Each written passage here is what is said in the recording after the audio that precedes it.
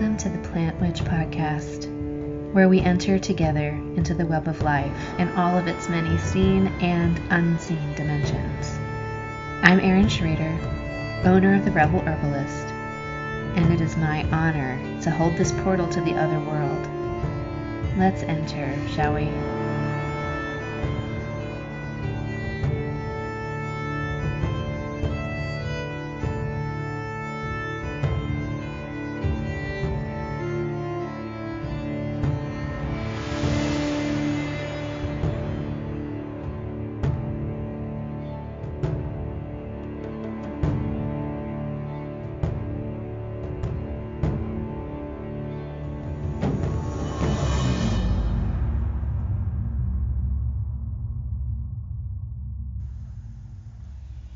Malevolent.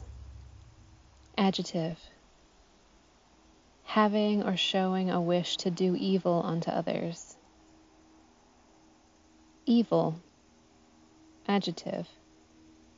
Profoundly immoral and wicked.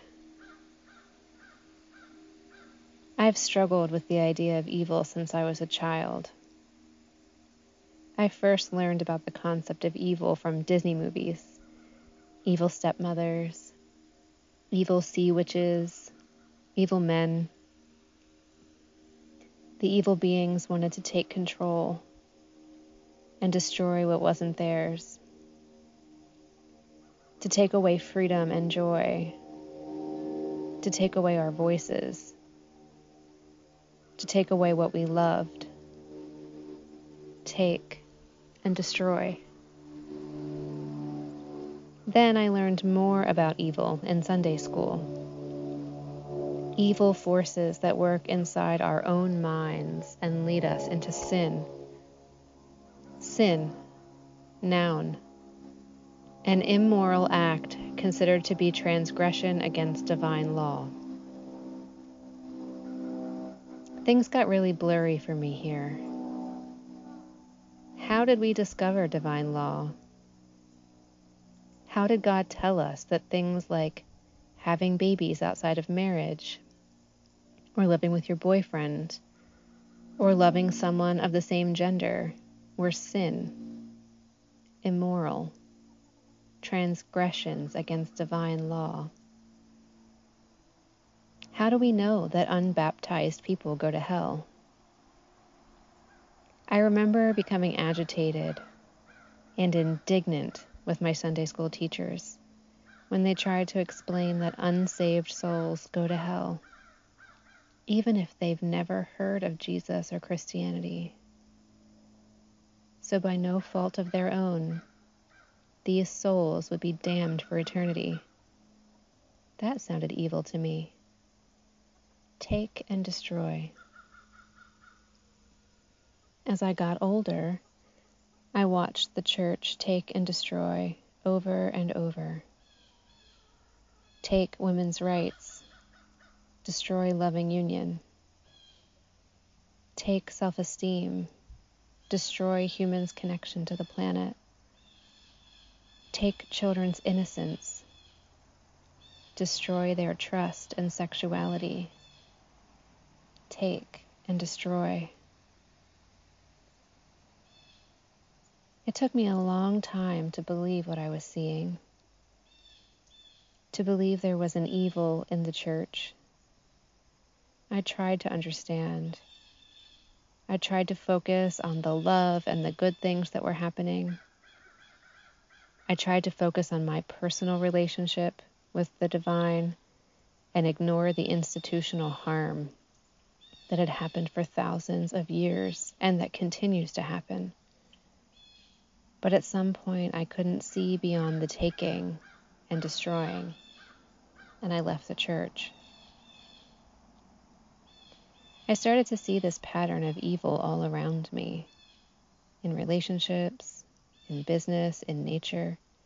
Take and destroy. The sparrow would take the bluebird's nest and destroy the eggs. My English teacher took my paper and crumpled it up before my eyes. European immigrants took the land of Turtle Island and destroyed the cultures here. People who say they love each other destroy each other's lives. Big business destroys the environment and takes massive profit. Take and destroy. I deeply understood that this pattern, this evil, is inherent in this place. It is built into the program. It's part of our software. This impulse to take and destroy is a thread in the fabric of Earth life.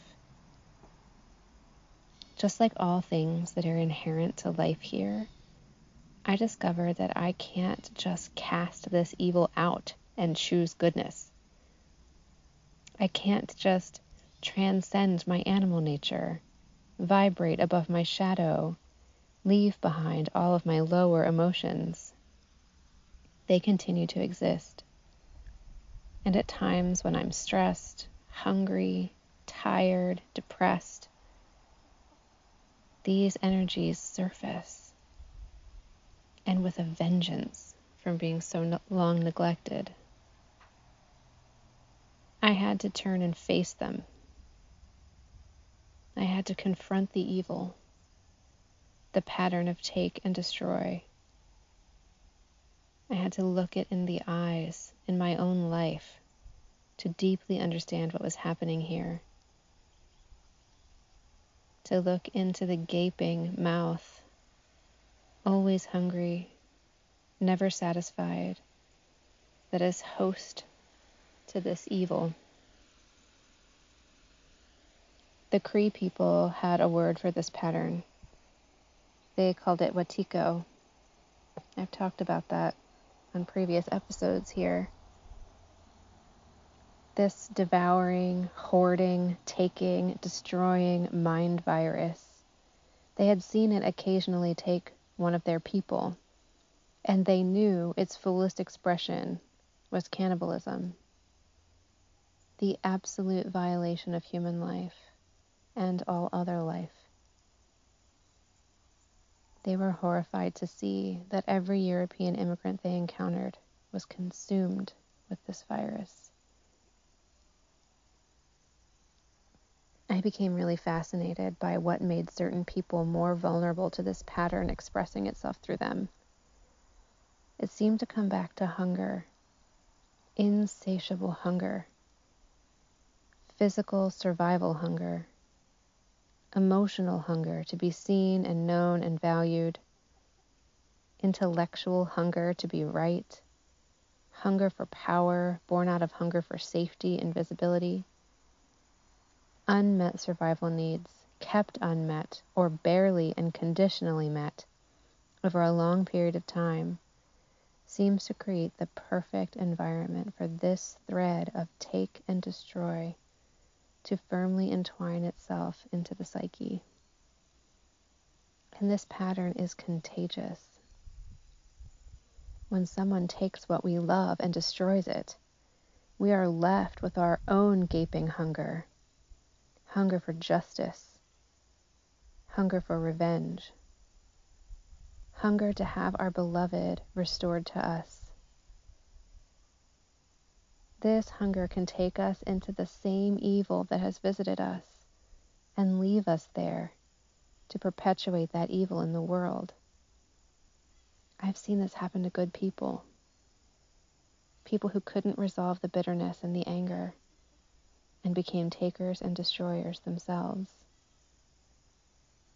Like all things, this hunger, this desire to take and destroy, can be integrated into our whole selves, just a thread in the tapestry, without hijacking and taking control of our lives. You see, this evil wants to take and destroy from our lives as well. This pattern guides us to sabotage our relationships, to see things that aren't there in order to begin the process of destroying.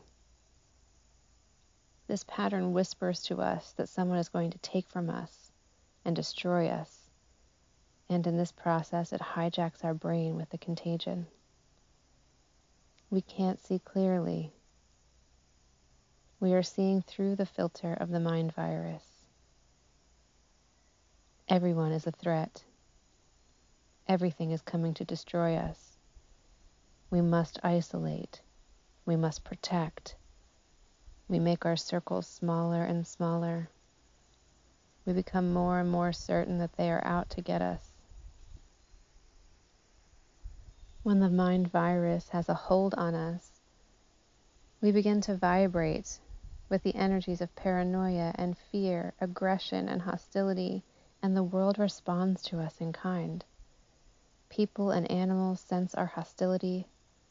The world withdraws from us. And this looks like evidence that we were right all along. We have become hijacked. When I worked as a veterinary technician, we would sometimes see dogs who had survived horrible abuse. They believed that everyone was a threat.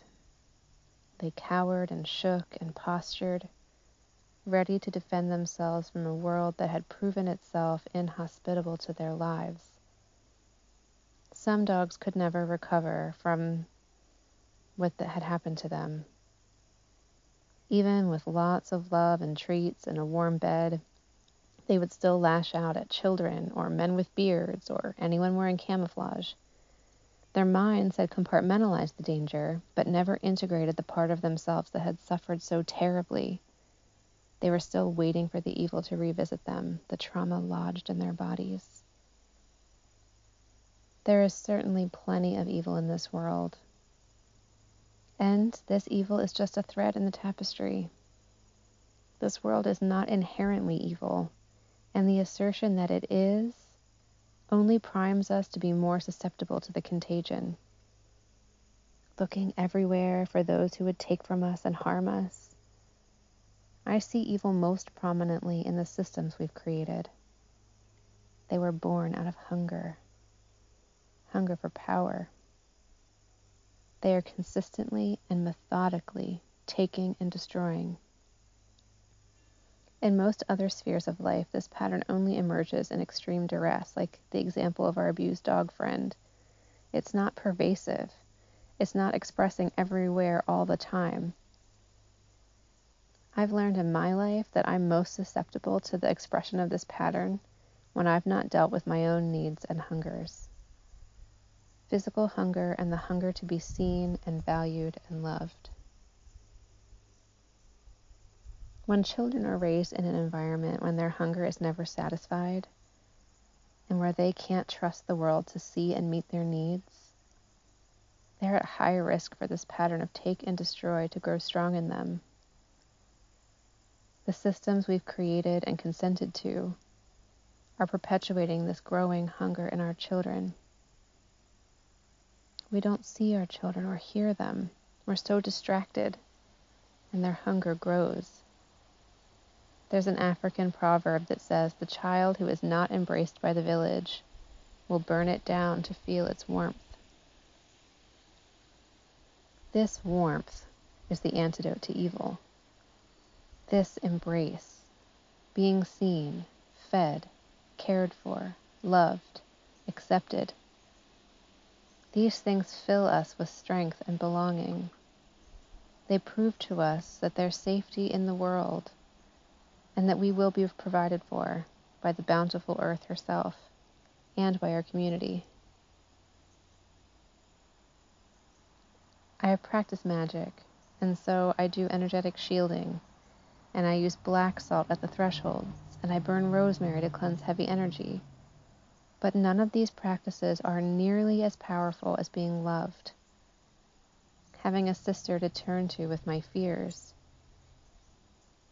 The systems we have created with a foundation of hunger for power offer us false belonging, conditional belonging, the threat of exile or punishment always hanging over our heads, perpetuating the story that we're in danger of being cast out.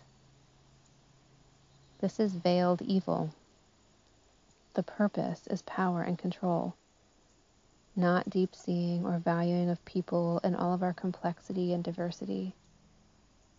These systems uphold ideals of homogeneity and perfection, casting anyone outside of those ideals into the shadow realms of insatiable hunger for belonging. It is a recipe for the contagion to spread, take, and destroy. The Eastern religions have found that by emptying ourselves of a self, there's no one there to be taken from. We shift our identity to the vastness of the all, rather than identifying with the individual self. This is a powerful tool to keep evil at bay, but it comes at a great cost. We miss out on the fullness of an earth life by constantly removing ourselves from our experience and denying the reality of our experience here. The Western religions have leaned on a savior, a being who stands as an intercessor to protect them from evil, and in return, they owe the institution devoted to that savior their loyalty, their money, and their lives. This is veiled evil, the concentration of power and control. The pagan community has learned to wield the power of evil for their own purposes and to ward against personal evil. This can be effective, but it can also lead to a hijacking of our sovereign power to perpetuate the pattern of take and destroy. I believe that it's time for a new posture, a new way of being human. When we see and understand the roots of evil, the hungers and traumas, and we work together to create true belonging, in this way we identify as the community, the all that is incarnated in physical form. Our systems shift from take and destroy to celebrating diversity and strengthening individuals as part of an integrated whole. I believe that this shift is well underway, and the forces of take and destroy are desperate to keep their power. They're getting louder and more fierce, more bent on separation and driving fear into the hearts of people, to intensify our hunger and inflame our trauma. But it will fail. Those times are quickly moving behind us. We have grown too wise to fall for these power plays. We've seen the effects of this mind virus when it is given so much power, and we are ready to take our power back and invest it in true healing and belonging.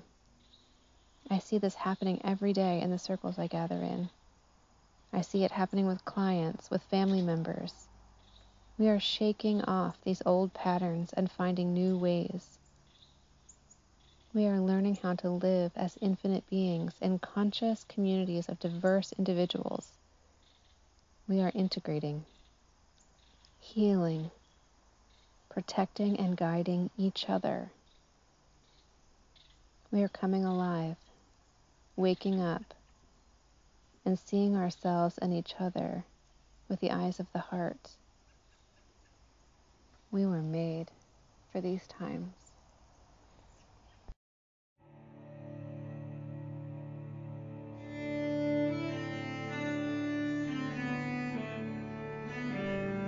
Thank you for joining me for the Plant Witch podcast. I'm your host, Erin Schrader. I'm an herbalist, a mother, a holistic nurse, and a practitioner of the ancient ways. You can connect with me between episodes at therebelherbalist.com or on Instagram and Facebook, The Rebel Herbalist. Thank you for joining me, and it's time to come back to